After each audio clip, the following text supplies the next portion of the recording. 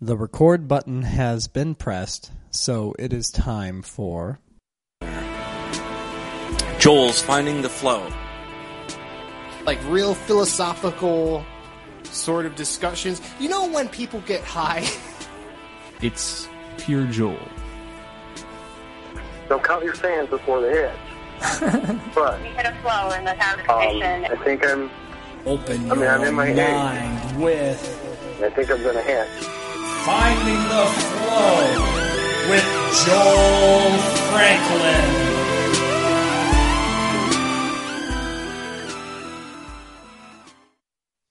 Hello, everybody.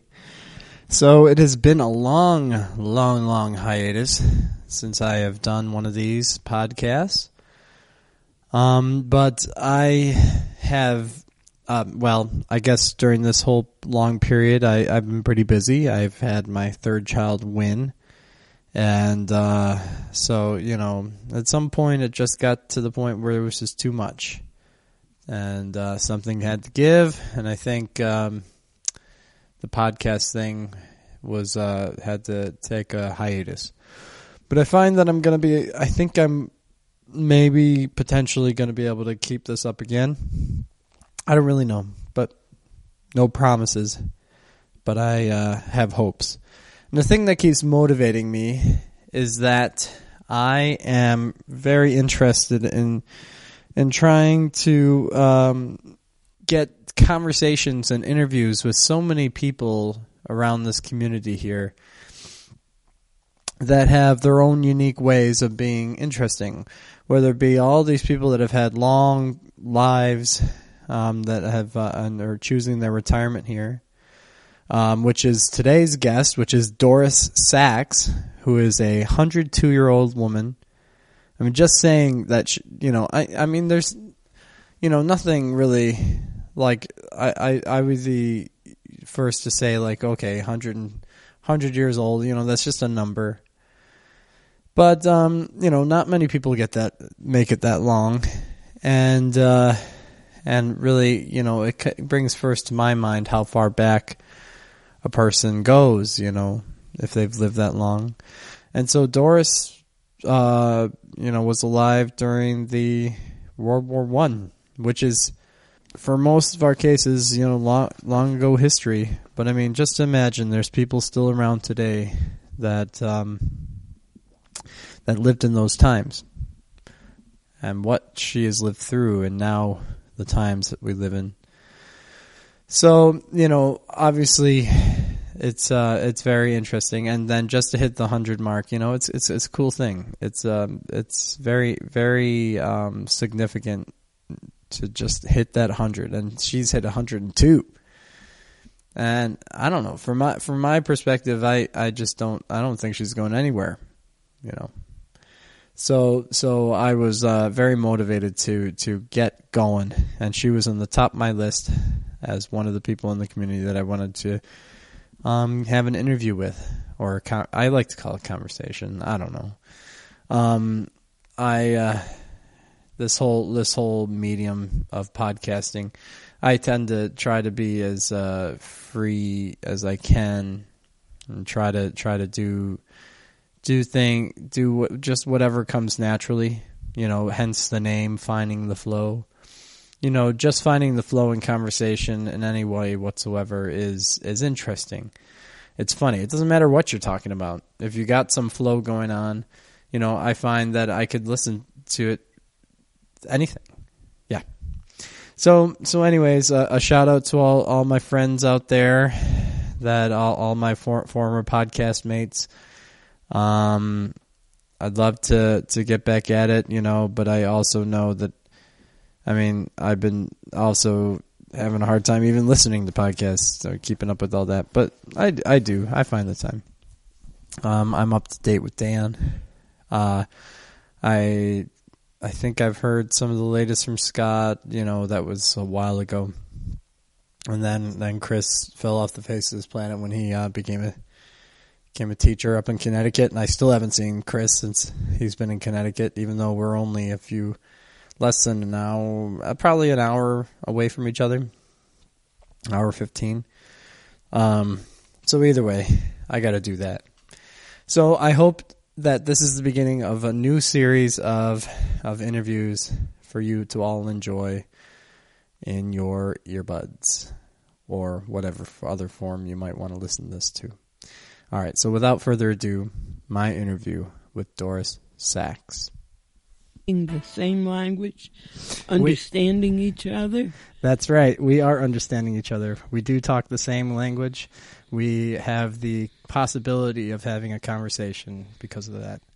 Well, it's amazing how many times we who speak the same language and think we're discussing the same thing actually don't understand each other at all. At all. Yeah, so really that is the trick. How do we talk together and understand each other? Maybe that's part of being a real conversational. All right. Tell me the topic. Tell me the purpose. No topic. The topic is Doris Sachs, I guess you could say. Or basically whatever, so the very interesting part of Doris that, just start off with, is that we were born in what year? In 1914. What was your birthday? You just had it. Yes, it was March 16th legally. Yep. March 13th Actually, interesting. When I went back to the library in Manhattan and checked to see on what day did Purim fall in 1914. I was certain of the year in which I was born, but not the day. But my mother had told me that I was born on Friday, on the eve of the Sabbath, the day after Purim, which was called Shushan Purim. And I was able to find the holiday Purim on the calendar, and from that I deduced that I was born on Friday, the 13th. The 13th of March. Erev Shabbos, which meant the day before the Sabbath, in 1914, and so I knew that my true birthday was Friday, March 13th. So 1914. 1914. So when do you celebrate your birthday then? But legally, when you're on the 16th. Came to the United States. Yes. I was born in Białystok, Poland. At that time. Mm-hmm. It had been Russia. Mm-hmm. And then it became Poland. Within your lifetime? I'm sorry? Within your lifetime? It changed countries? I think so. Okay. Yeah, I do remember hearing, like in World War I, Russia was right at the border of Germany, right? And I know that during the war, it changed hands a number of times, and they were different soldiers of different ethnic backgrounds taking over the country. Yes. And it was in a constant state of militancy and flux. And you're talking about during your childhood? During my infancy. And childhood. And it was a bad time, but any time in Russia or Poland was a bad time for Jews, because Jews were discriminated against constantly. Mm-hmm. And the first victims, they were very easy victims. The first were always the Jews. Yeah. If a country had a grievance of some kind, a complaint, they blamed it on the Jews. So, that you obviously had a community effect. How did it affect your life? Well, I know how it affected my life through the stories that my mother used to tell. And she used to repeat the same stories all the time. And I remember living with terrible guilt, because my mother would relate to us that we would get word, the soldiers are coming. Soldiers are coming. As soon as you heard that, you had to run, hide in the basement, in the cellars, and be very quiet, draw no attention. So this is your mother's stories. Do you remember it yourself? Right. And my mother always told the story that there we were, all being quiet as mice in the cellar, being quiet.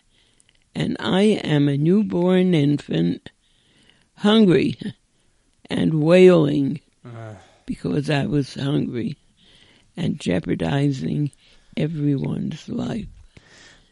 And I lived with that terrible guilt for countless years that I jeopardized everybody. Yeah, and how by my selfish crying because I was hungry. And how unfair was that? And the years went by. Yeah. And I had nightmare after nightmare. From when that, I dreamt that the soldiers were coming, were searching for us, were listening and waiting, and I start to cry. Yeah, I mean, you didn't have an imaginary boogeyman; you had a real boogeyman. You had no need for it to be abstract. You had a real fear of a real thing. Exactly. That went on for a great many years. And I used to wake up in a panic. Well, the years went by, and when I was 8 years old, we moved to the United States. The circumstances... That would have been 1924? 1922. 22, yeah. And I was 8 years old then. The circumstances were truly unfortunate. My father was a very fine, intelligent, liberal-thinking man, and he hated living among all that hatred and anti-Semitism. In Poland. Yes, and he had wanted to move to the United States from the first day of his marriage. When my father married my mother, it was 1905. And my mother had a large family. They were 8 sisters, 4 sisters, and 4 brothers. The first 3 children were girls, and they were each 1 year apart. My mother was the 3rd daughter.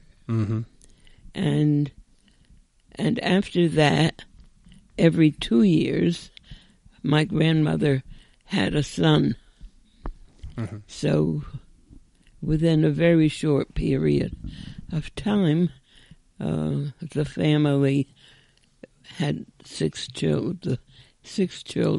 Yeah. 3 girls, and then 3 boys. Yeah. After that, 3 years later, my grandmother had 2 more, 1 girl and 1 boy. Yeesh. Those are the days, huh? Yes. Well, when people asked my grandmother, because they were poor, how is it that she went ahead and had so many children? She said, what else is there for a poor family to do? Well, I was one of 7 kids. Mm-hmm. And same thing. I mean, not obviously not close to early Poland, but early 20th century Poland. But still, I was from a poor family, and I was one of 7 kids. And they kept asking my mother. They actually at the hospital, they kept saying they wanted to tie her tubes. They're like, what are you thinking? Because we were on welfare. My dad didn't make much, yet they just kept on having kids. And that's a good excuse, because what else is there to do? Because I could say, I had a lot of fun as a kid. Though I was poor, I was rich in company. I was never bored, that's for sure. That's how life was. So yeah, and your dad? And was he in a similar situation? Big family? What was his side? 2. One of 2. Him and his older sister. One older sister. Okay. What was the name? It was Aunt something. What was her name? Yeah. I have to think. Yeah, try to remember. We're going back almost 100 years. I think it was Kravitz. Krawitz. This was her second husband. I mean, this will give you an idea that it was a long time ago, but times were not so different. She was married twice. Her first husband was not a good man. He was violent, and he beat her. Yeah. And she needed to get a divorce. Yeah. You can't just get a divorce. Yeah. If you're a Jew, it has to be a religious divorce. Yep. So the rabbi is called. Yep. And actually, the rabbi is like a judge, and he listens to the complaint and makes his decision. And he evidently questioned, investigated, and decided that my aunt's story was true, and that this man should not be married. Should not be married to her. Yep. And he granted the divorce. Yep. That's pretty good for those days, huh? That they believed her. Yes, and it seems to me it certainly turned out, the right and fair thing to do. Yeah, and her second husband was much better. I remember the second husband. Yeah. A very nice man. Yeah. He was a carpenter. Yeah. And I remember him being kind, friendly, warm, good to us children. Yeah. And I remember the atmosphere in his barn where he kept his carpentry equipment, and the wonderful fragrance. There's some kind of a machine that you hold by hand, and you run over the board that you're working on to peel off a planer. Right, a planer. The little curly strips of wood come off. Yeah, transparently thin. And with the most wonderful fresh wood fragrance. Smell. Yeah. I can imagine it's a lovely smell, especially when they do the lumber mills. That's usually kind of greenish wood, and so it was, I guess, moist. Yeah, and so moist wood has even more of a fresh smell to it. And it probably depends on the wood too. So we used to visit them very frequently. Yeah. And as I say, he was a very warm-hearted, kind man. Yeah. A wonderful change for my aunt.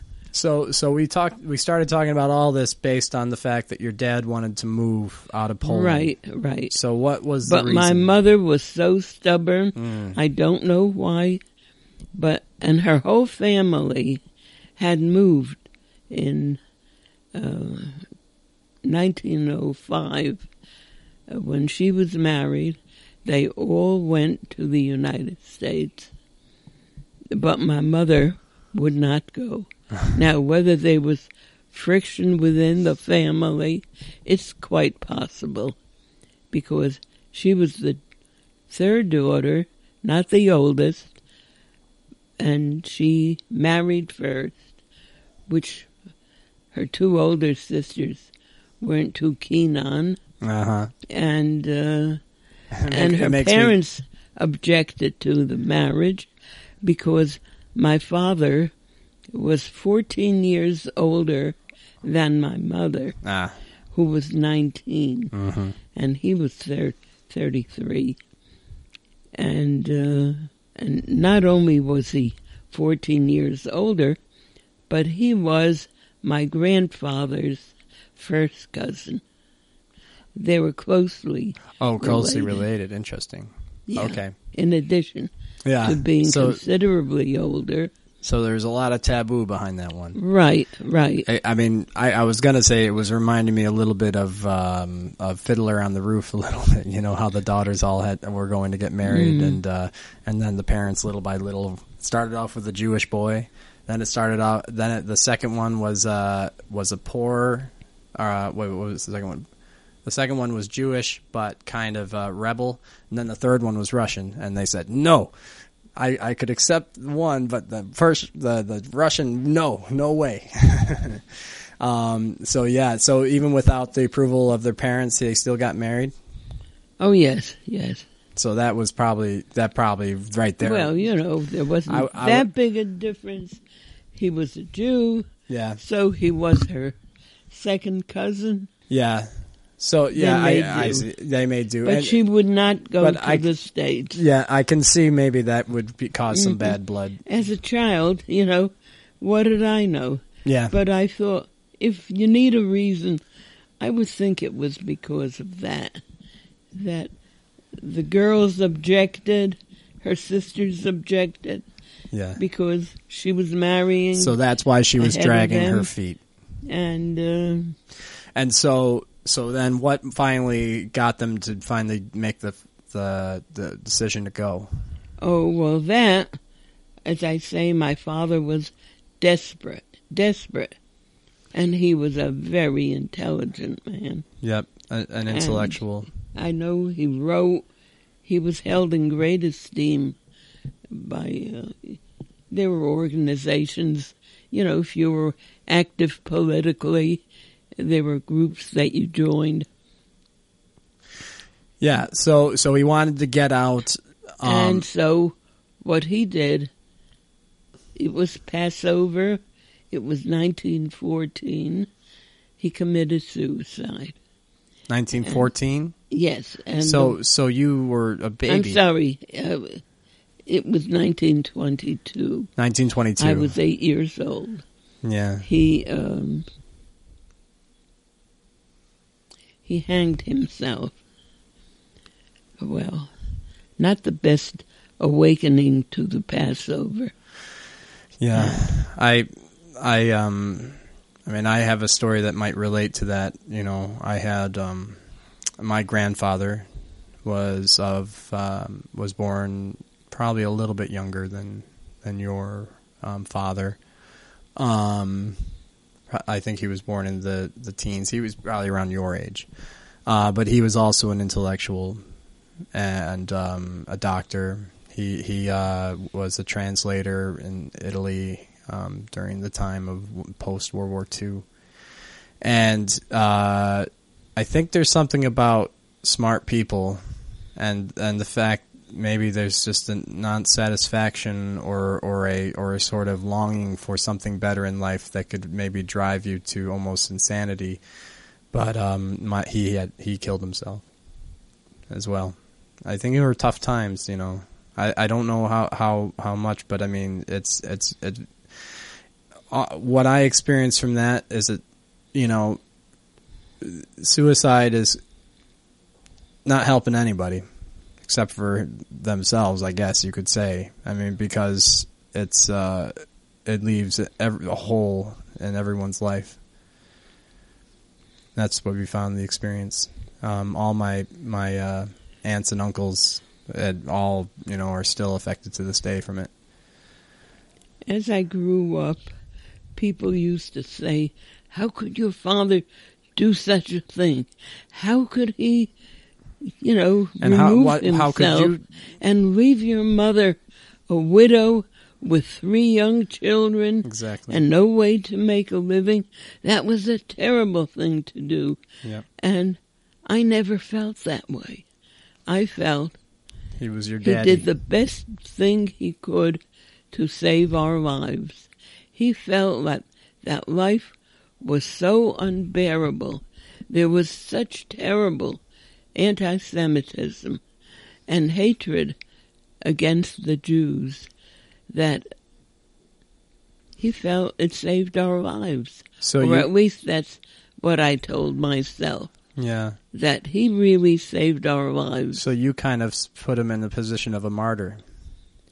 Well, I wasn't thinking in terms of martyrdom, but I felt in terms of a father taking care of us. Because I ended up longing so for a father, someone to protect me, someone to care about me. It's not pleasant to grow up knowing that you're unwanted, and we were not really wanted, although my mother's family was kind enough to us to save our lives, because one of her younger brothers came to Europe, came to Bialystok to escort us to America, to the United States, where my uncles by then were well established. And I mean, to come there in the 20s, that was a good time in America. Right.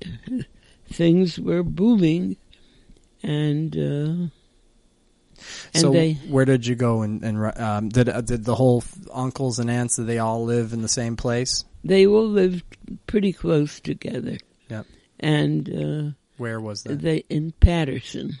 And they had New Jersey. Yes, they settled there. They eventually managed to go into the silk business. Silk? Silk. And Patterson was known as the Silk City of the United States, maybe even of the world. Now, I was hearing something about that, like that a lot of Jews were known for being in the textile business, and silk being kind of a part of that, right? Yes. And that was a reason, like in Germany and in a lot of places, the Jews weren't allowed to do a lot of jobs, but one of them was the textile business, and so they really specialized. Is that true? I don't know about the situation in Europe, but it certainly was true that Patterson was known as the Silk City. And so they must have been importing silk. Oh, yes, an important industry, and many people made a living, and many people made fortunes. Yeah. My uncles established that they were kids when they came here, and they started by opening little candy stores, stationery stores, where they sold, minor things, and maybe even made sandwiches, little so stores. like 5 and dimes, right? And gradually they improved the store and made more money at it, and possibly sold that and got a bigger store. Yeah. So they made progress. Yeah. They succeeded, and some realized what was happening around them, and one man could run more than one loom, one silk loom. If he worked hard, were alert. So it was very efficient. Yes, so some of them who really worked at it could almost do it themselves. Would buy a second loom, hire a man, pay him to bind two looms at one time, and gradually that way, by hiring another person. Exponential growth. Right. And it worked. Yeah.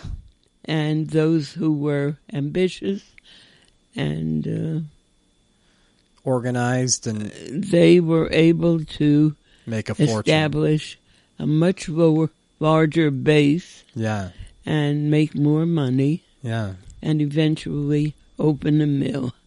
My uncles treated their parents, and I remember that well, with the greatest respect. Their parents never worked. I never saw my grandparents actually working, but they were treated by their children with the greatest respect. Mm-hmm. And the sons took out a mortgage, and they bought a house in Patterson in a very nice section on 29th Street. Okay. And 29th Street in Patterson was the right side of town, and meaning the rich side of town. Meaning the east side. The east side of town. Oh, that's what you mean. Yes, the east side. And they, during that period, my uncles were thriving. Yeah. And what they did for us, one of my mother's brothers came to Europe, to Bialystok, which was a city. This was no Dorf, no little shtetl. It was a city, and they brought us to their home, and their home was the most magnificent, beautiful house that you can imagine. And we came from, I can't remember what it looked like. I just remember the courtyard, which was stones, and a number of other families living in little buildings in this courtyard. And so it was definitely a big dramatic step. So where did you live? Innumerable rooms. The bathrooms were all marble. There were patios. Was it Victorian style? I don't know what style you would call it. Like 3 stories, lots of windows. 4 stories. 4 stories. Oh, yes. Oh, my God. Oh, yes. We're lots talking of windows. A regular pantry, a butler's pantry, a regular kitchen, servants, a butler's kitchen. It was movie. Yeah, it was movie material. We're talking Great Gatsby. Yes, and as kids, we were a lot of cousins, and we got along, and we played together. It was a wonderful house to play in. We were always visiting our grandparents, and all holidays were celebrated together. It sounds like a very warm, caring family. And you were... Not quite. Not quite. Yeah, that warmth what's and the caring twist? did not extend to the newcomers, the greenhorns, the penniless, give us your wretched poor. Yeah, exactly. The garbage of your shores. Yeah. So you were a burden. You felt like a burden. Oh, yes, and we were treated that way. Yeah. Now, we were not hungry. We were clothed. We were fed. But it was doled out to us to the penny. Not one excess penny for any luxury. Yeah. 1 dress a year, 1 pair of shoes a year. Yep. Yep, I completely understand. So how long did this last? Well, my mother's youngest sister Yes. was the princess. of the house. Uh-huh. And she How many people lived in this house? Well, they were my grandparents, and then they were All the kids? unmarried brothers. Gotcha.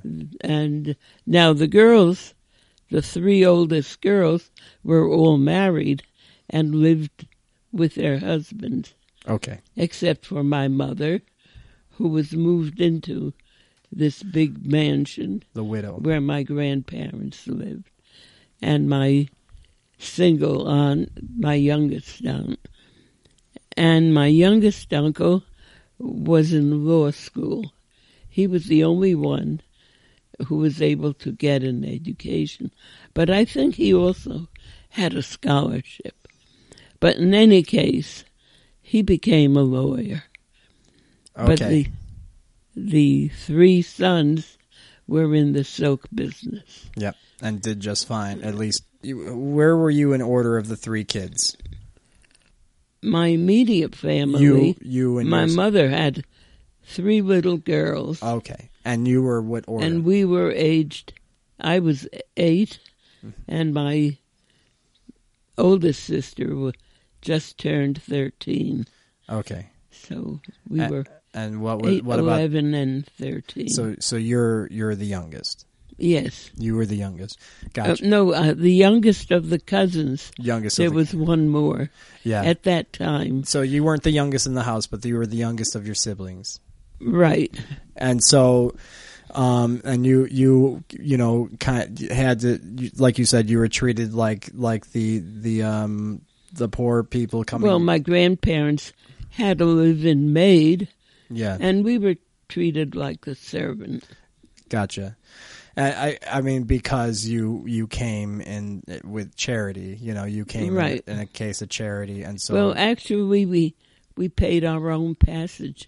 My father had a store in Bialystok. Yeah. The tobacco store. And so, and. Did all right. He had, we had enough money to pay our own passage, but.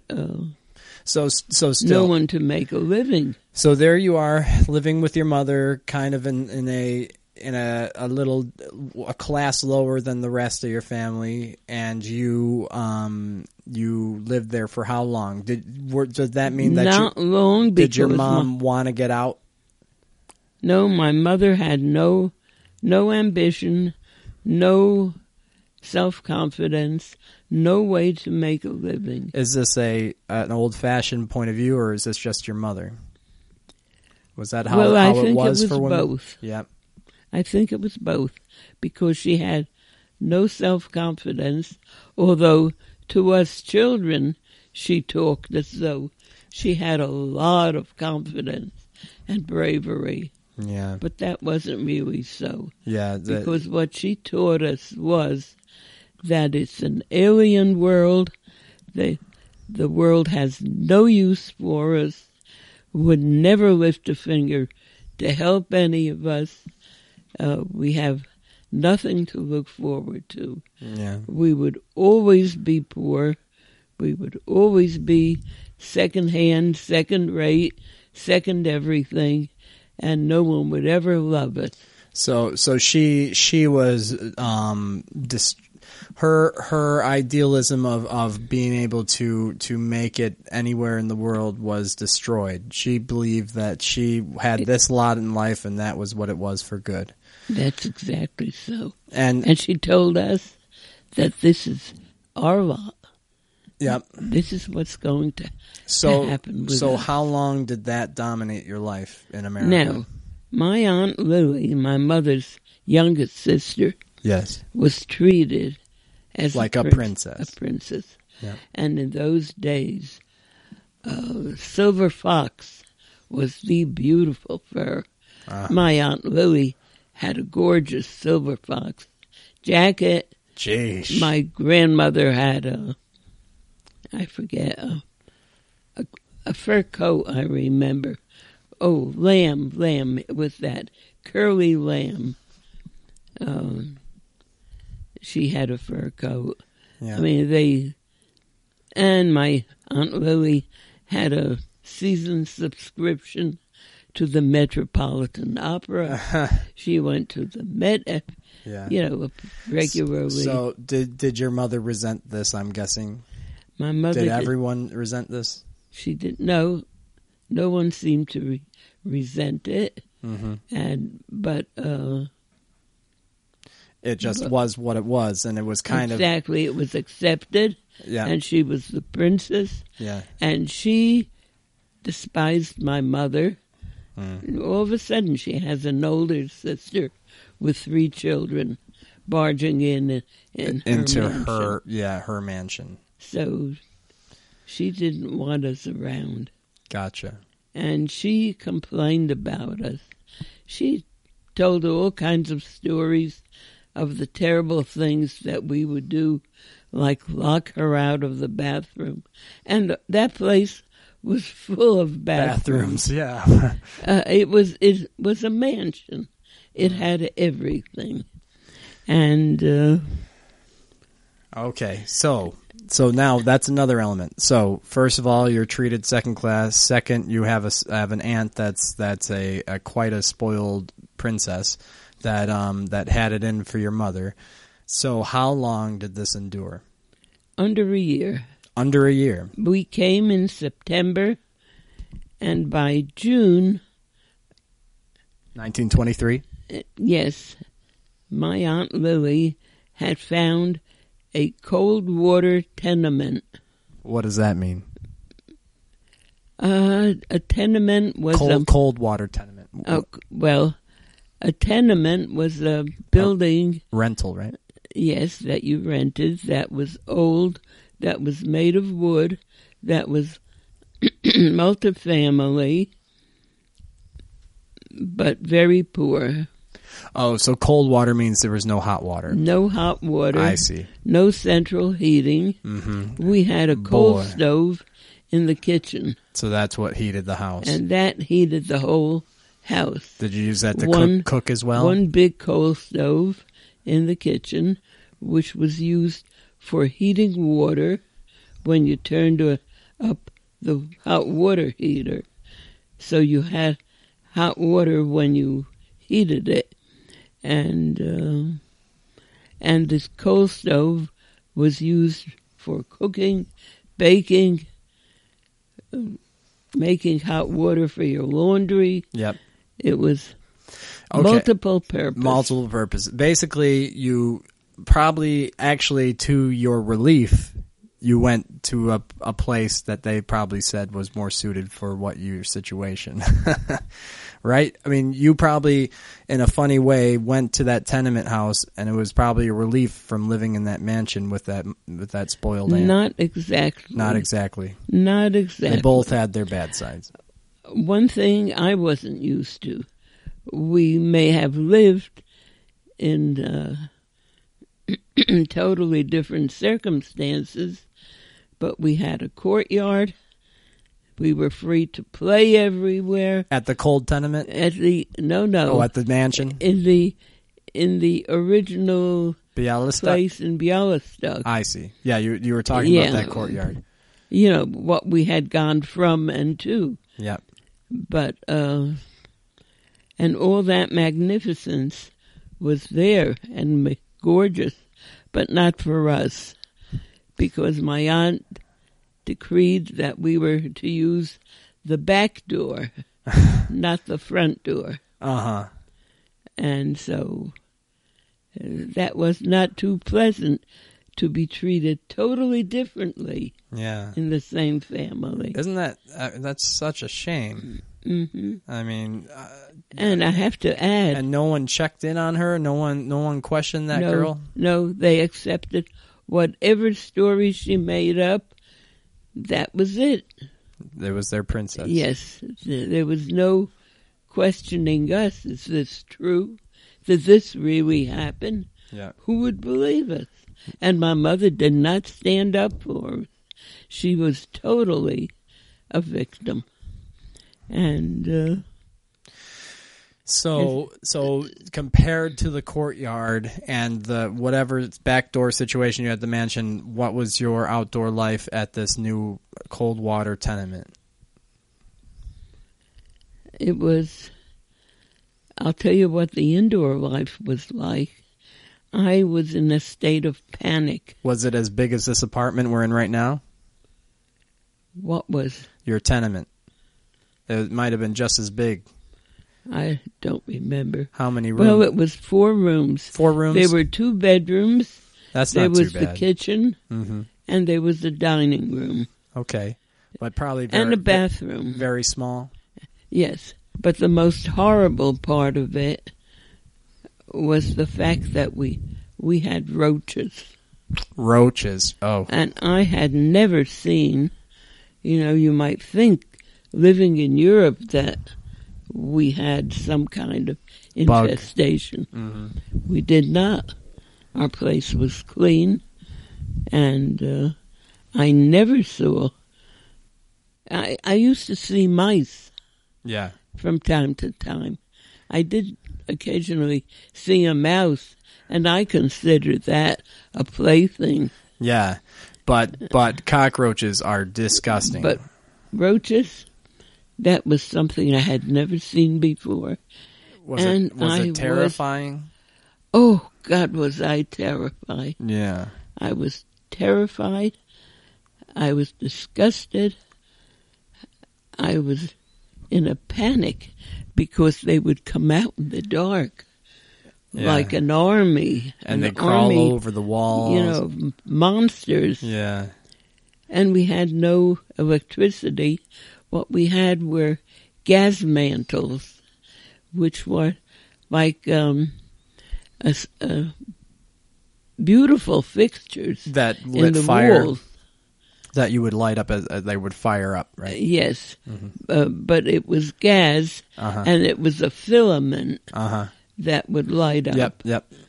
And so you would light it up, and then there'd be a million be all cockroaches. these moving things.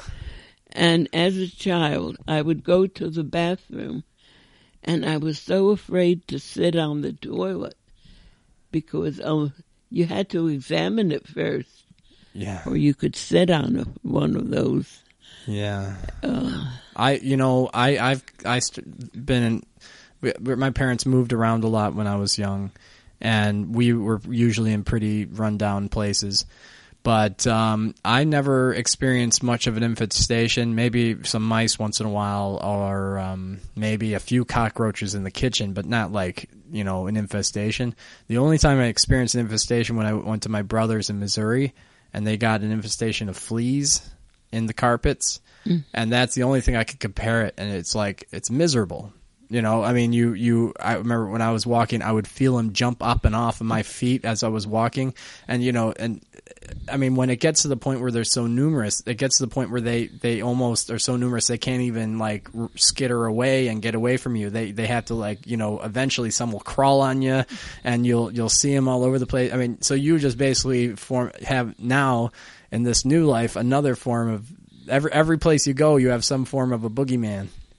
Or some sort of scary thing. Exactly. You had a scary childhood. Exactly. From the soldiers to your aunts to cockroaches. So, my mother worked so hard. What did she do? At getting rid of them. Oh, yeah. Yeah, they were... What was it called? White powder. Was it borax? Don't know. Borax is a cleaning agent for. Yeah, well, something like that. Yeah. She used constantly. Mm-hmm. She scrubbed and cleaned, but it's a multiple dwelling. Yeah.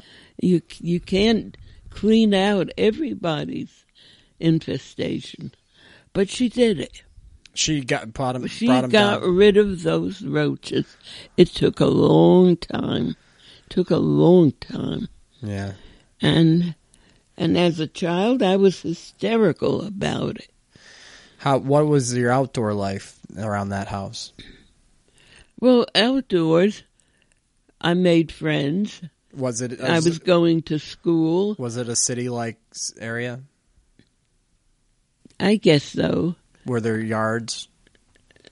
Yards? Parks? No, I don't remember. Yeah. I don't remember. That's okay. Yards.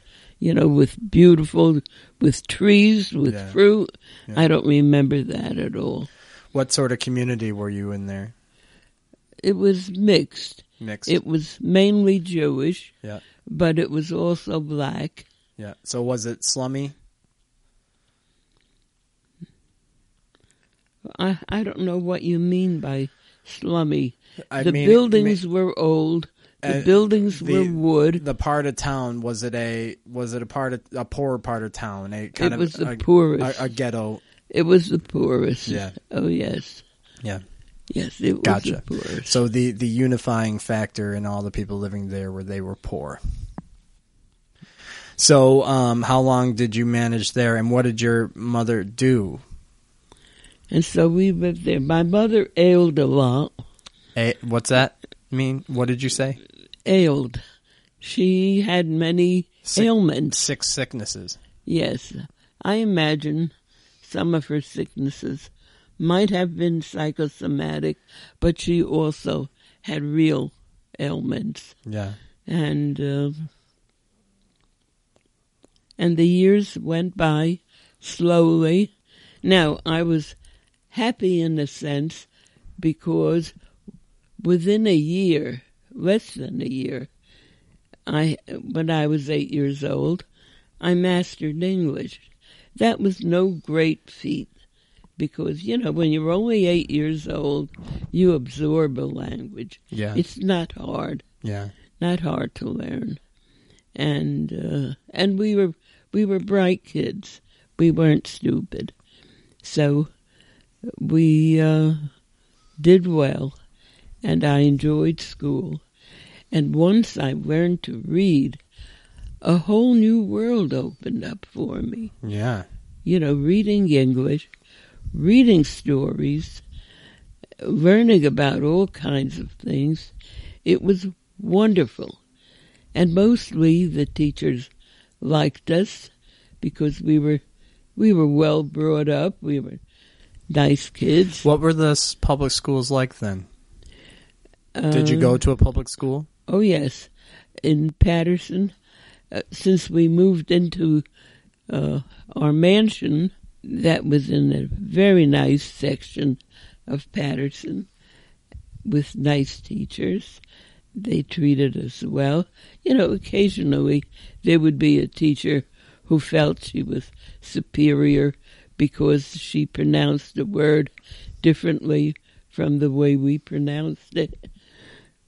So we came across that kind of it. Okay, so the teachers are nice. What sort of building was it like? Was there a lot of kids in the school? Was it Well, the first school we went to, School 13, was in this very nice section in Patterson when we were living at my grandmother's.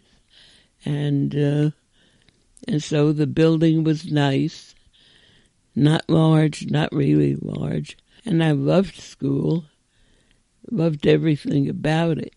So that was a nice experience. Once we moved out to our cold water flat, of course we were in an entirely different section of Patterson. Yeah. And it was the poor neighborhood. Yeah. Poor neighborhood. So you went to the poor area. Poor school, right? Yes, and I remember that. School number 6, which was what was it entirely black. Like black people? Yes. The lowest grade where my niece was registered. By then, I had a niece, and she was pretty and blonde and fair-skinned. Yeah. And I remember her graduation picture and she was the valedictorian, little 5-year-old valedictorian, blonde, white kid, and all these little black ones around. She was the only white kid in the whole school. That's funny. I remember that. So, how long did you have some stability in that time? What did your mom do as a job? What did she do as an income? For a couple of years, she worked for her brothers in the silk mill as a picker. Now, a picker examines the fabric.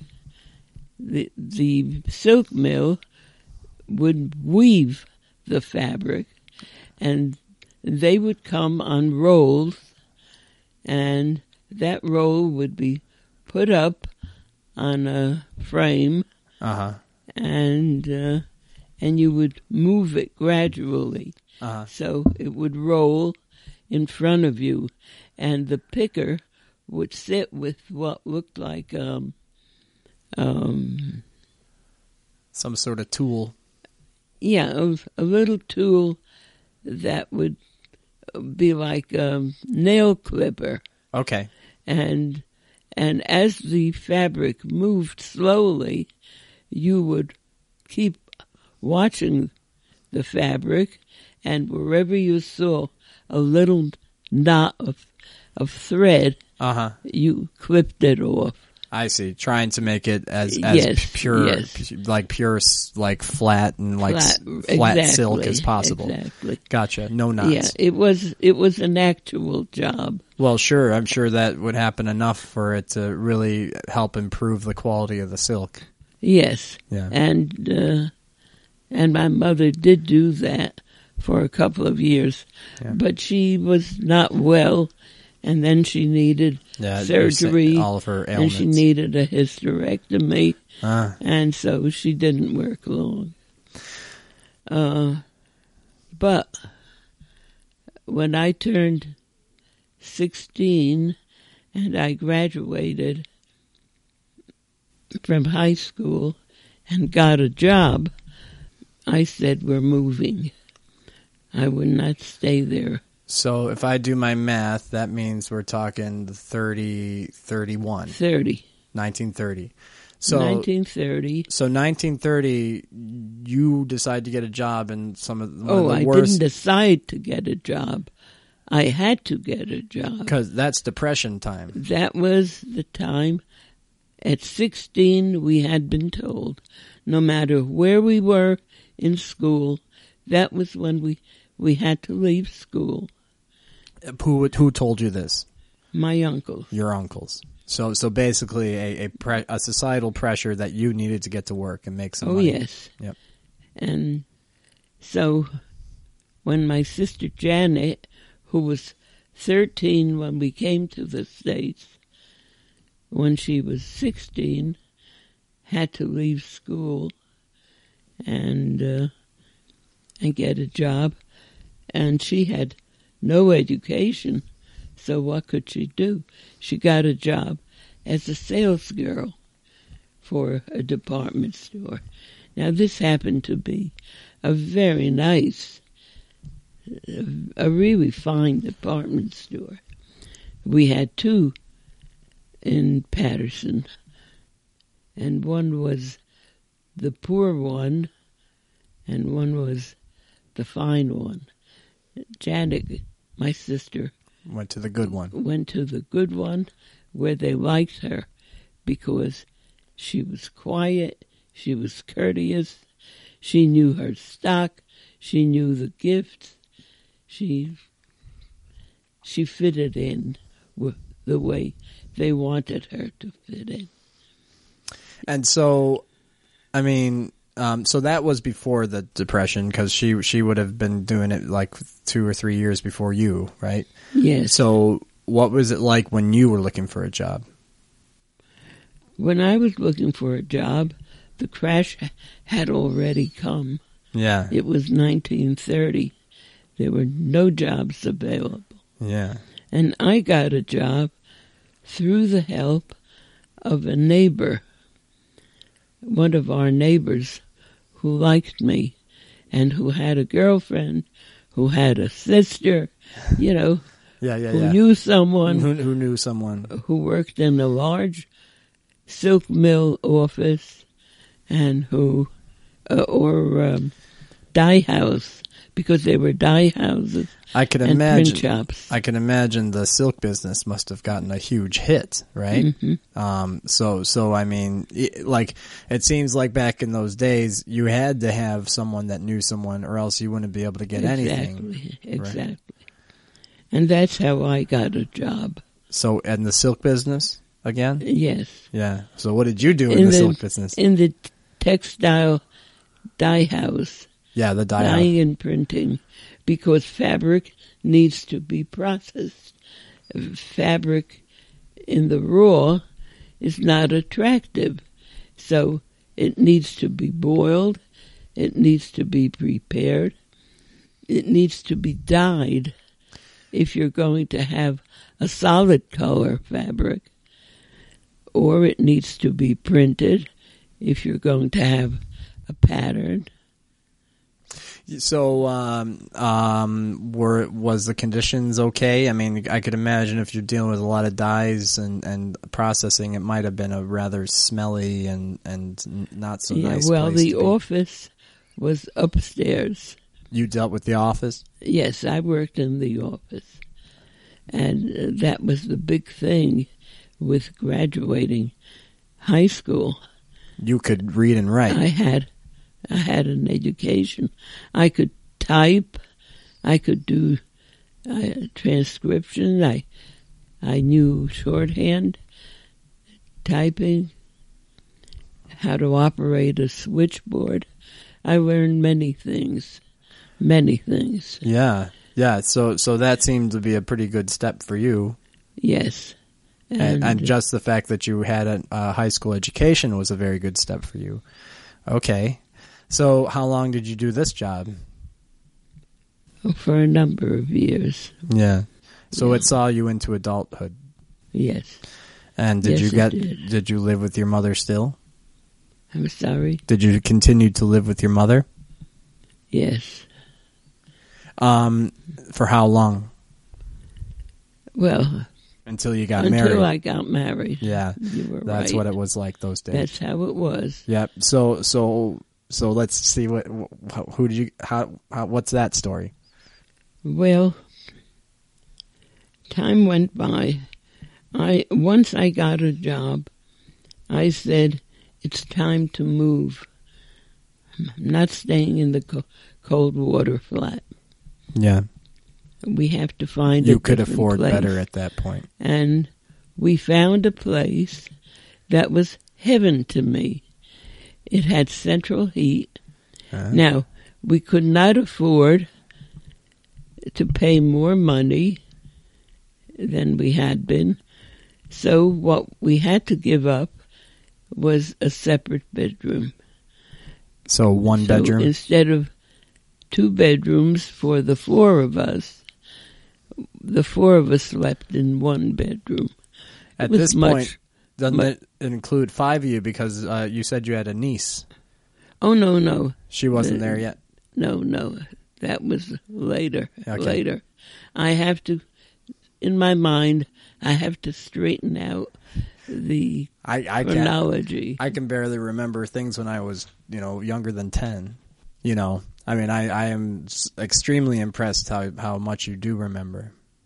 The 4 of you moved into a 1-bedroom house. So did you put multiple beds in there? It was sunny. And the rooms were large. Yeah. They were clean. Was it a tenement house or was it a whole house?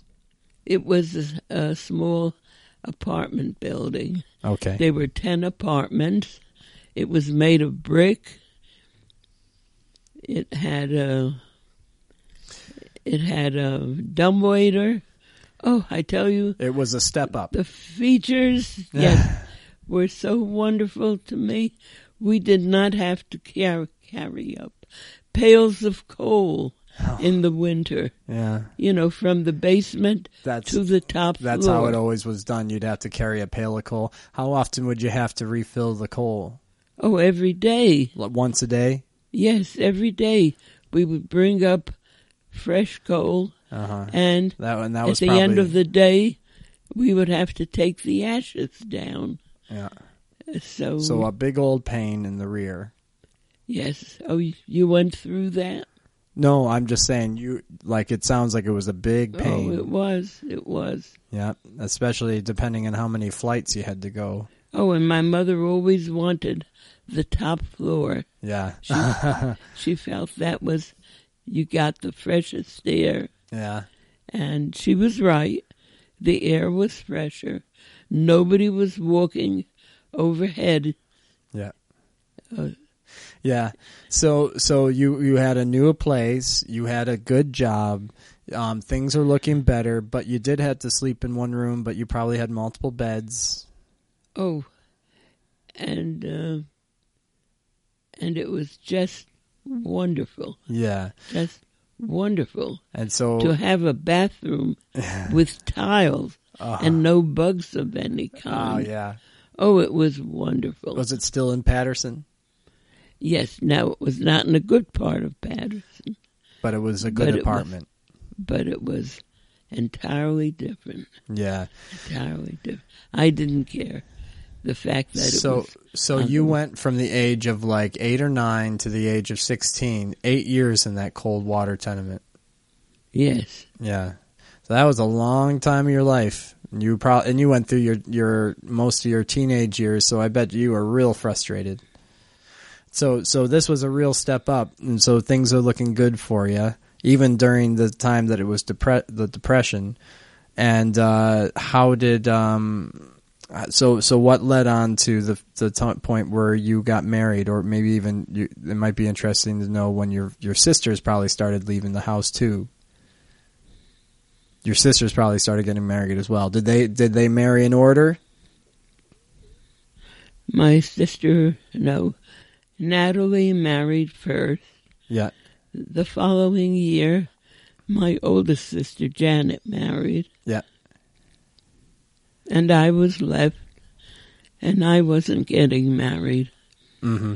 I knew the kind of person I wanted to marry, and I wasn't going to marry somebody that I found didn't interest me enough or have the interest that I had. So I was picky.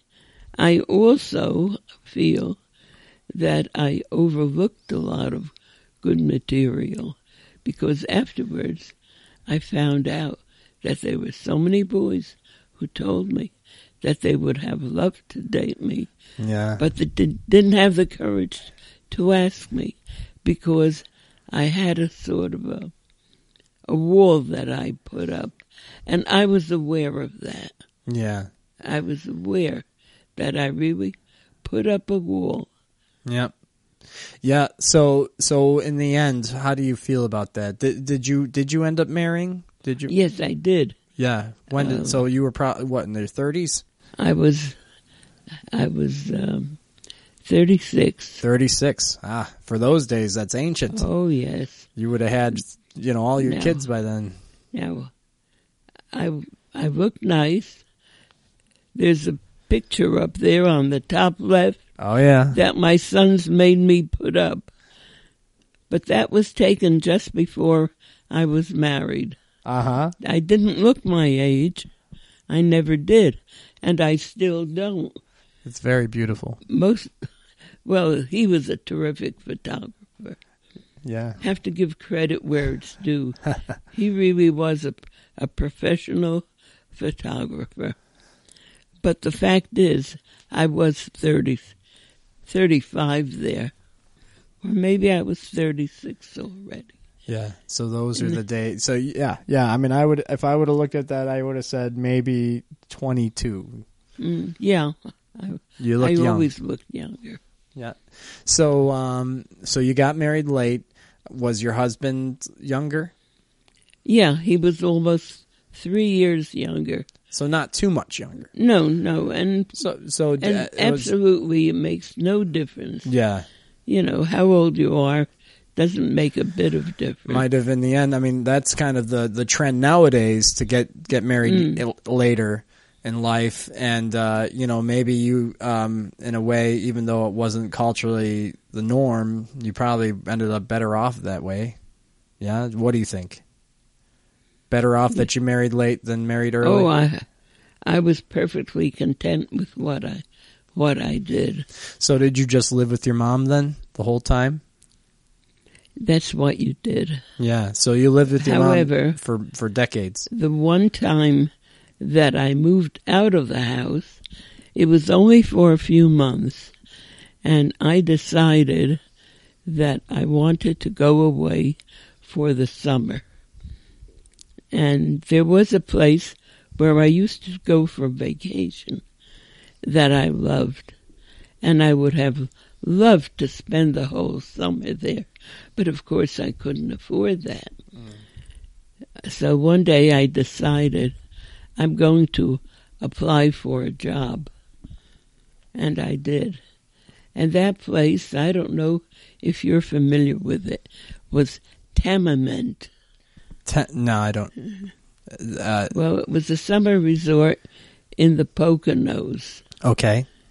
And which is Pennsylvania. Yeah. And so that was your little brief stint away from your mother. And that was more than one. I decided I would leave the job I had. Now, I never had a problem getting a job. Yeah. Because I had very good relationship with your employers, the accountants. Oh, okay. And anytime I wanted to change jobs, I could call this big accounting firm in Patterson and tell them I'm ready to make a change. Yeah. Do you have anything in mind? And they would place me. They would place you, yeah, every time. Oh, yeah. Yeah, because they knew you were solid. Oh, yes. Yes, I was an excellent worker. Yep. And so what made you want to change jobs so often? Well, I was very good at what I did. And I would come to a place and they would sing my praises and treat me. I was very special and treated in a very special way. Yeah. And after no more than a year, within a year, they get used to you. And you get work piled on you more and more and more. Yep. The more you can do, the more work you get. No extra pay. And exactly. Yep. And I know exactly what you're talking about. Yeah. And this goes on, and I would decide, I've had enough of this. I'm changing. And I would give notice and change jobs. I completely understand. I think once again, it's funny, like you almost sound like a modern woman in the days, that you grew up. Because from what I hear, there's kind of that's a modern sensibility to kind of do that exact same thing every couple of years, changing jobs, as kind of keeping it fresh, and by no means is it a hit on your career. It's more just usually either parallel steps or steps up, because just like you're saying, a job can get stale pretty quickly, and there's an element of just exploration and interesting, thing to just keep going from new job to new job, because by 2 years you tend to be pretty good at it, And also in the course of changing, you learn many new skills. Yeah. And different ways of doing things. Yep. And if you keep your eyes and ears open and listen to the people you're working with, or who are your superiors, you can learn a great deal that broadens your perspective and your ability to handle other jobs that are more complicated. Yep. So it's a move up. Yes, and it's enjoyable after a certain period, because the initial period might be a little difficult. You step into something new that you're not familiar with, and you have to meet the match, meet the challenge. Yep. I find those times to be refreshing and nice to be challenged. Yes, and and it's new and it's fresh and it's so it sounds like you were quite a self-made woman by the time you got married, and yes, and quite independent. And oh yes, and it sounds like you had self-confidence that your mother lacked. Oh yes, about my work. Yep. Not enough self-confidence to be well paid. Yeah. That, strangely, did not come about until I took the last job in the years that I worked. Yeah. And at that last job, it was a different industry where they paid better, and it was the garment industry that I had never been in. Okay, so you would consider silk and garment are kind of different, quite different. Quite different. Yeah. And I took that job. I applied for it through an ad in the paper. And I knew I was in the moment I was interviewed. Because I did, which takes confidence, but was very easy for me. This place advertised, and they were open on Saturday, and the man I spoke with asked me to come on Saturday when he would be there, and it was we made tops.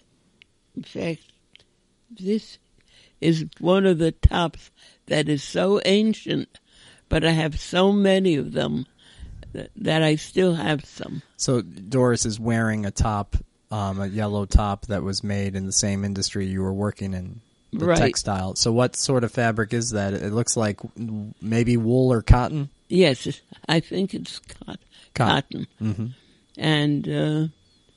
And this is our design.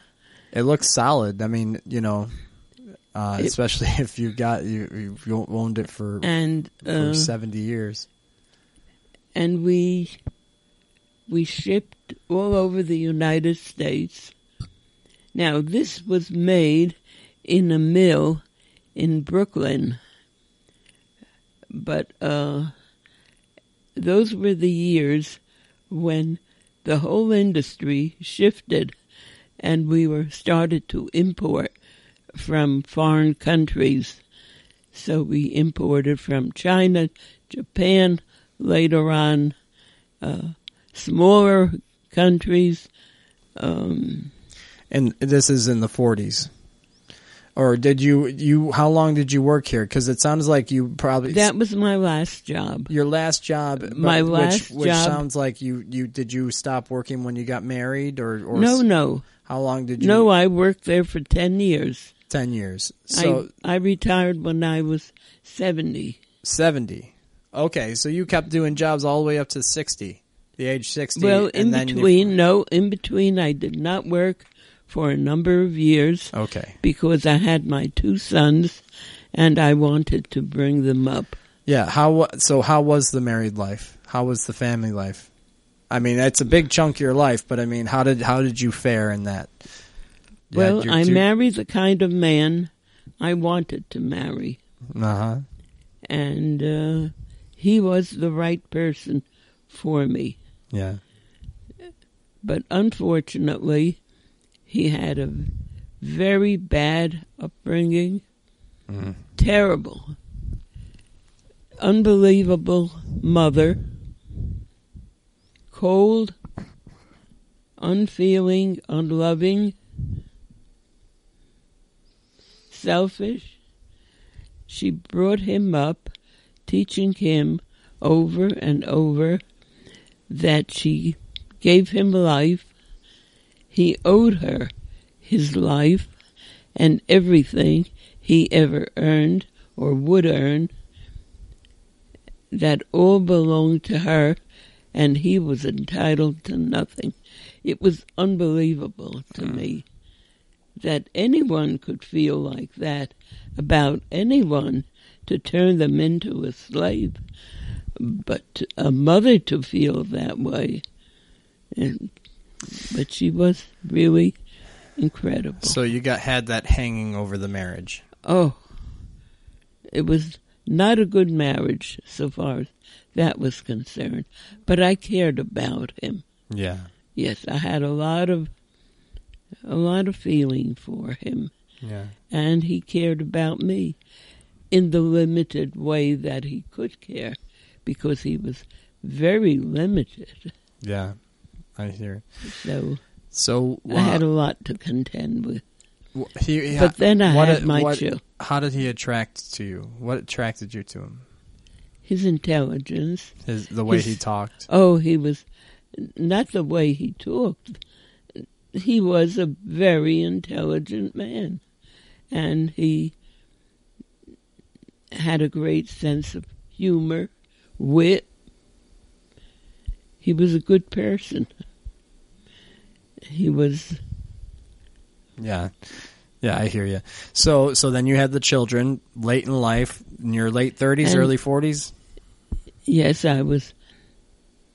Have to think of the years, but you were pretty old to be having children. But I had 2 wonderful pregnancies. Yeah, I was so, it was so normal. You were blessed. I was so happy. I think I was the happiest woman who was ever pregnant. And I had wonderful, happy pregnancies, and 2 wonderful, healthy, brilliant children who to this day are brilliant human and kind, understanding human beings, and whatever I didn't get in the way of education was available to my children, and that gave me great pleasure and great pride. They both boys? Yes, they were both boys, and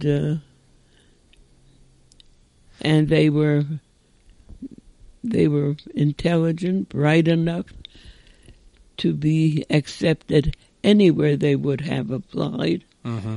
And so they both graduated college. Oh yes. Are they? What do they do? And my older son graduated and became a lawyer, which Very he nice. wanted. Very nice. And then he went on to become a judge. Mm-hmm. And he's now retired as a judge. And my second son was born a little over 2 years later, David, and he chose to be a doctor, and he's still in practice. Mother of a judge and a doctor. Who could ask for better, huh? And I didn't ask for it.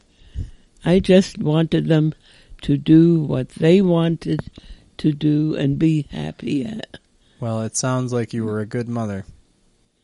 Well, they'll tell you so. To this day, I just heard those very words a couple of days ago when I celebrated my 102nd birthday. And so I was actually going to ask you, do you celebrate it on the 13th or the 16th? Both. Both. So why not? You're unofficial and you're official. Right. Yeah. Why not? Yeah, that's nice. So, yes, both birthdays. And that's wonderful. So I said to my son David, who's the doctor, who saved my life a couple of months ago, and I thanked him. How did he save your life? For saving my life. What happened was, well, now I'm 102, and I was sleeping over at my son Alan's, where I always love to sleep. The judge. The judge, down in their finished basement, but it's downstairs, and I had an infection. Oh, wow. At the time, and I guess I must have been running a fever, but in any case, I fell down the stairs. Just a week. How long ago? Thanksgiving. Oh my goodness! And I fell down the stairs, and it didn't seem that I had broken anything. I thought I broke my head. That's what it seemed to me I hit. But my son David, a couple of days later, recognized the symptoms and said that I must have fractured some bones in my back. And I was tested, and that was so. I broke my spine in 4 places, or 3 places. And that required special treatment. And it, by coincidence, it just happened that David, the doctor,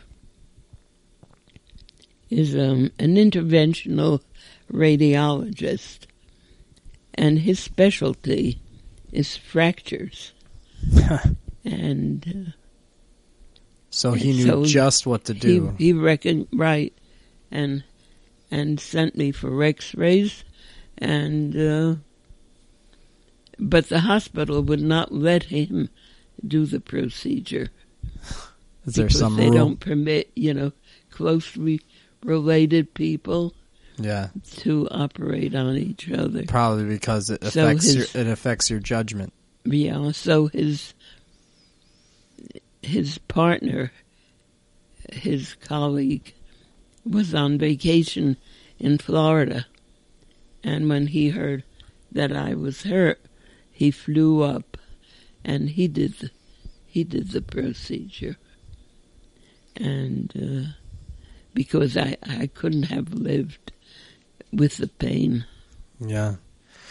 Well, it's a nice thing to have a son like that. Right, and what a coincidence. And when I thanked him for saving my life, I said to him, some women feel they give birth to a son and give him life, and here, you're the one who given me life. Yeah. And what he said to me was, and that was very recently, he said, Mom, you've done everything for us. He said, you gave us everything, and you never asked for anything for yourself. Never wanted anything in return. Well, I consider it a great blessing and privilege to have been able to do something for you.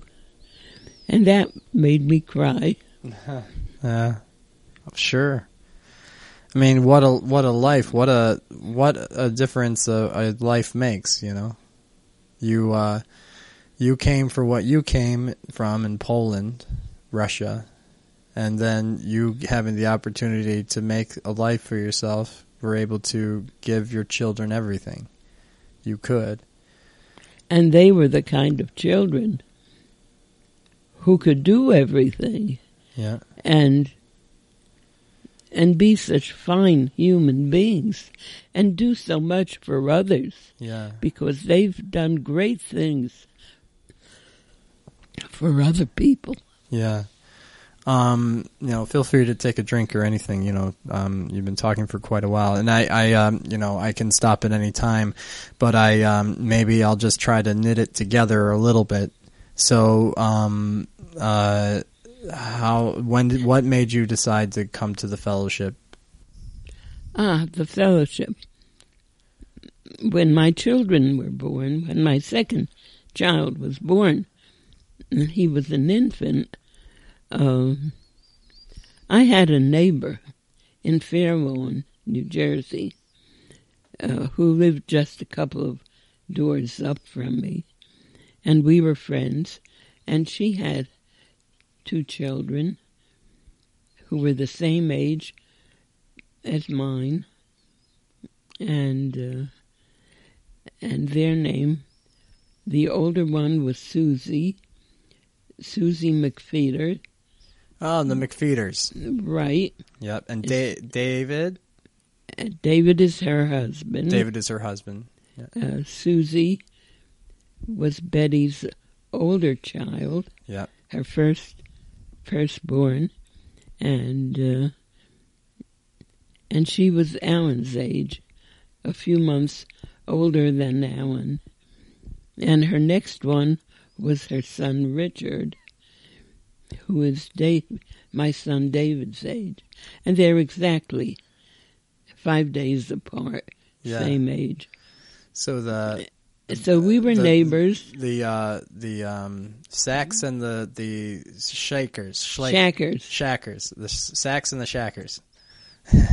So, and it was a match made in heaven. You had your good neighbors. Like you had the same situation. Well, and then Betty went ahead and had a 3rd child, which the doctor said I should not do. That I should not push my luck. Yeah. And I felt so lucky. I thought he was right. Yeah. I'm not pushing my luck because I had the most extraordinary children. Yeah. Absolutely extraordinary. Yeah. Yeah, I mean, you made a lot of the good choices. And so Betty moved, somehow was involved in this place? Oh, Betty's daughter, Susan, I thought you knew. I'm kind of prying you to explain it. Susan and her husband, David, moved here. Susan went to school.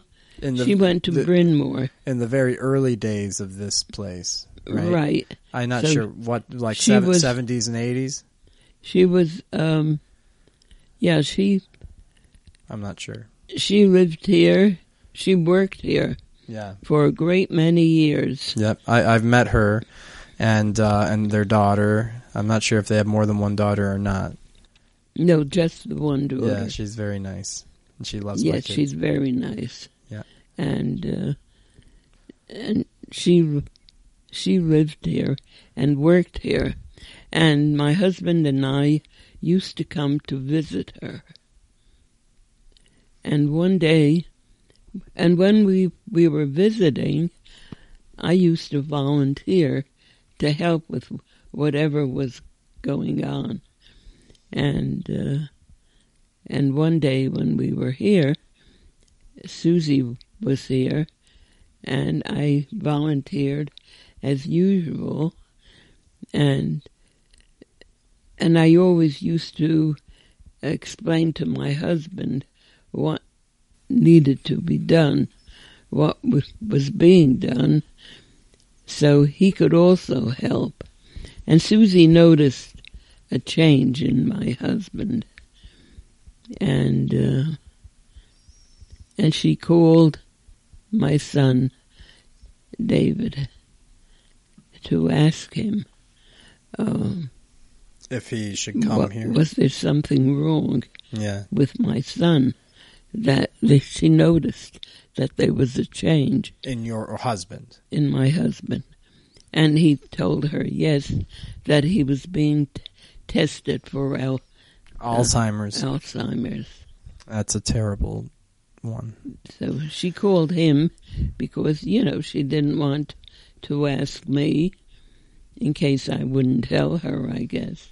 Meanwhile, David did tell her. And so she... And he did have it. Yeah, so she knew. How old was he when he was afflicted? When that happened? How old was he when they found out? Well, it was a few years before we came here. It was 70s, 80s, 90s? How old were you guys? He was only 3 years younger than you. You could just pick a decade. Yeah, well, he died at 85. Okay. That's when he died. Were you in your 80s then? I turned 87 when we moved here. Okay. Yeah, so he was 84. Yes, he died at 85. Yep. So it wasn't long after he got here that he passed. No, he died very soon after. So that, but he was home for years. Yeah. I took care of him for a long time. Yeah. And so how was was it a good experience, him coming here? I mean, I'm sure it was hard no matter what, but did you find that it was the right place to be? And I knew that right from the start. Yeah. I liked it. I liked their philosophy. I liked the way they handled things. I was also aggravated about how they didn't handle some things. You know, in any place, you have that feeling. Yep, sure. I mean, places have their good spots and their bad, you know. Mm-hmm. And so yeah, I mean, feel free to say whatever you want. But so he passed, and then you stayed. Yes, and everyone thought I would leave because, as I said, I look younger than I am. Uh-huh. I feel it. Yeah. Up until now. Yeah. I guess that works to the whole you being as old as you are. You know, maybe finally it's catching up to you. Yes. You're like 102 is today's 80. Yeah. But yeah, you're still, I mean, you know, let alone being able to live as old as 102, but to be able to remember and be able to talk and to be able to retain as much as you do is nothing more than a almost a miracle. And so now you're getting on to be about 15 years here. Yes. And it is 15 years. Yeah. We moved here March 3rd, 2001. All right, right around your birthday. Right before your birthday. So so your birthday marks the time, you know, the years. So you went from the age of 87. Was that what you turned when you just got there? You turned 87 when you got here? When we got here. Or you turned 80? Yeah, about a week after. You turned 87. Yeah. So yeah, exactly 15. Because it was March. Yeah, March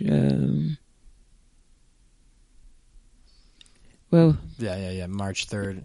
So yeah, March 3rd when we moved here. So you what do you do with your days now? You can't do as much as you used to. But I still see you taking walks. I didn't know about your accident. Have you been able to walk as much since? Well, it's been difficult since my fall and all those fractures and the healing that has to take place, and you have to exercise to bring back the strength, and that has been difficult for me. I don't feel like exercising. Yeah, you think, man, when am I going to get a break from this exercising? Never. Even if you get to be 102, you can't get away from exercising, right?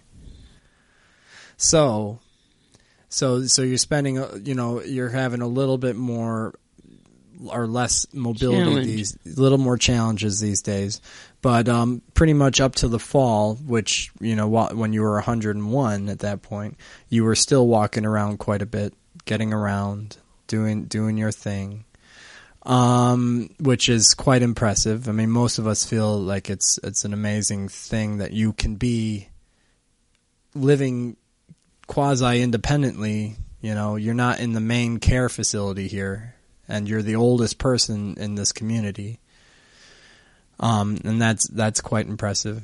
So let me ask just a couple 102-year-old questions, and then we can call it a wrap, okay, Doris?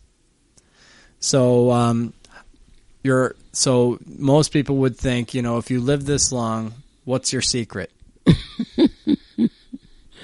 They ask me that All the time. all the time from years back, and I made something up Yeah, what is it? years ago, which they printed in the bulletin. And what I said was, now some is true and some is false. I said, what was I said, have a shot of whiskey every day. Is that true or false? I'll tell you. And then the second thing I said was, it's a good thing to have a lover. And most people love that. And especially if you're married, Yeah. you can claim it's your husband. Yeah. So they like that. And then I say, and now I'll tell you what's true for me. Uh-huh. Look for the humor in everything. That's it. Laugh. That's the truth. You have to laugh. Mm-hmm. No matter what happens, you have to think about it. Yeah. Find the humor and laugh. Yep. Because laughter is the answer. It's the escape from all the prison of stress and Exactly. built up energy and holding exactly. in. And also, in humor, you may find a true answer. Yeah. Well, I can't say that there could be much better words of wisdom than that. No, it certainly won't hurt anybody Yeah. to do that. Well, I think that'll do. And I really appreciate you spending the time. I know this is kind of a sleepy hour, and you've been doing fantastic. Every hour is a sleepy hour for me because if I have any real complaint, it's that I cannot sleep. Oh, yeah. And I'm up, and I need sleep. Sadly, I see that. And way I'm too much. wide awake, except now my eyes are closing. All right, so are you finding a way to find... But if I were to go to bed Uh-huh. and lie down, You wouldn't... I wouldn't sleep. Yep, and that is so frustrating because you know how often that happens over at Hilltop. All the members, that do not sleep at night, but will be in their wheelchair, huddled over, snoring. And so is there any sense of humor you can have behind that? About people falling asleep? About people not being able to sleep? Maybe that you'll be able to have a really good relationship with the ceiling. I don't know. I will tell you this. I feel my life has been full of miracles. And I mean real miracles. Because I was told I would never have children.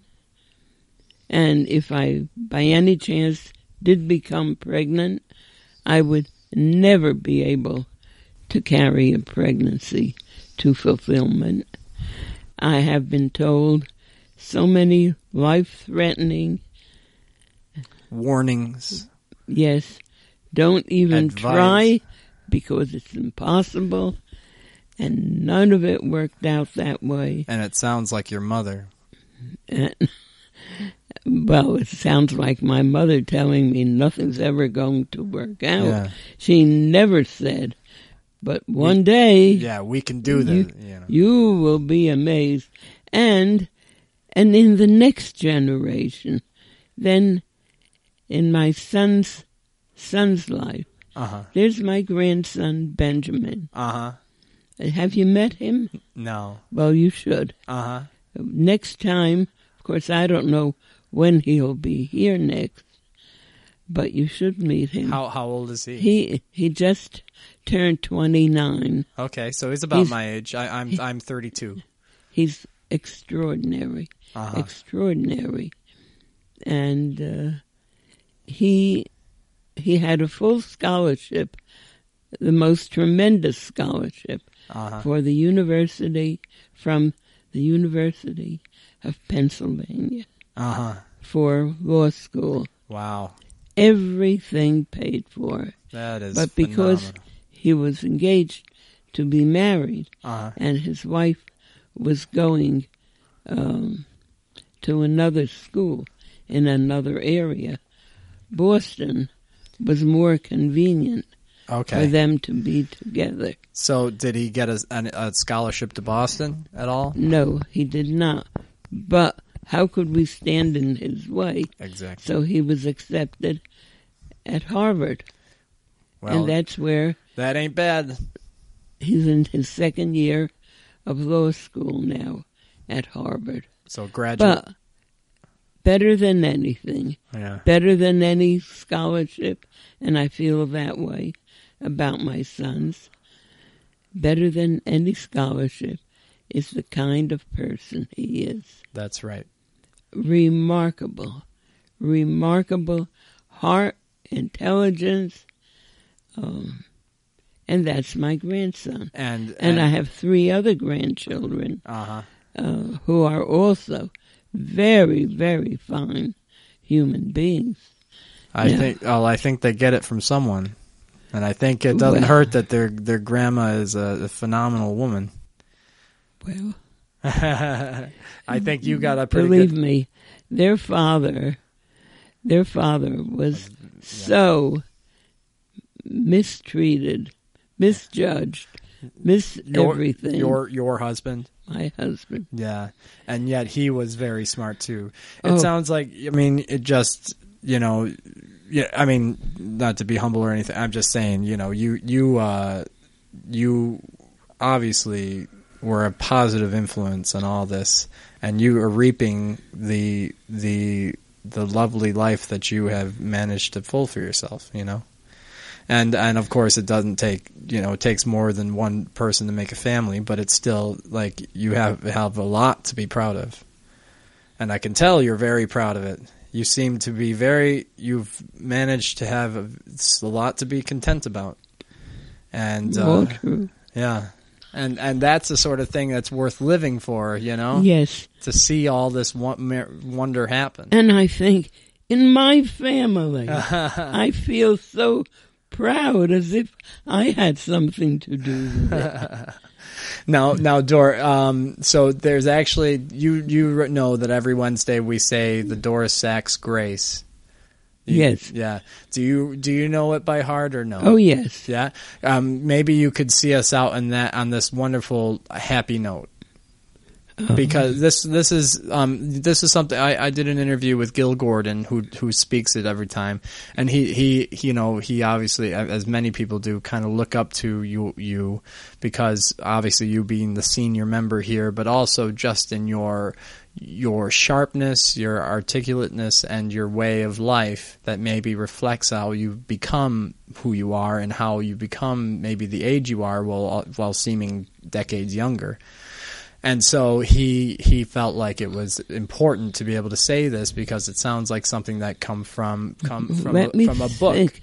So Doris Sachs Grace, Lord bless this. No, Lord, thank you for this loving place, for the hands that help, for the hearts that care, for the good we have, for the food we share. And for the chance to live and die with grace. A blessed mealtime. Thank you, Doris. It was a pleasure. Oh, you're very welcome. I hope I wasn't boring. Not at all. I can't see how my totally insignificant life, because I was told over and over I was really insignificant, and who cares about me? And look where you are now. And I feel that I was really extraordinarily blessed. I think so too, and really I think you know it. And a lot of people look up to you and admire your perseverance and your courage and just you being you. Sometimes just if you make it to 100 years old, just you being you, you know. I get a lot of credit for being old. Now, really, what did I have to do with that? Well, but I see the thing is, I think you do have something to do with that. Well, I'm certainly very happy to have my life turn out the way it did. Because not only for myself, but I do feel it's an encouragement to many people not to give up. Yes. Because you never know. Tomorrow might bring the most wonderful gift to you. And to have a sense of humor. Right? And to have a sense of humor. Oh, yes. Along the way. Yes. Oh, yes. That's a big help. Okay. To be able, because it lightens every day. That's right. To be able to laugh. All right, so we'll take a shot of whiskey to that, all right? All right. Well, if you would like, I happen to have some Bailey's Irish Cream. Ooh, I think I will. All right. I'll hold on. I'm going to stop this. Bye-bye. Thank you, everybody.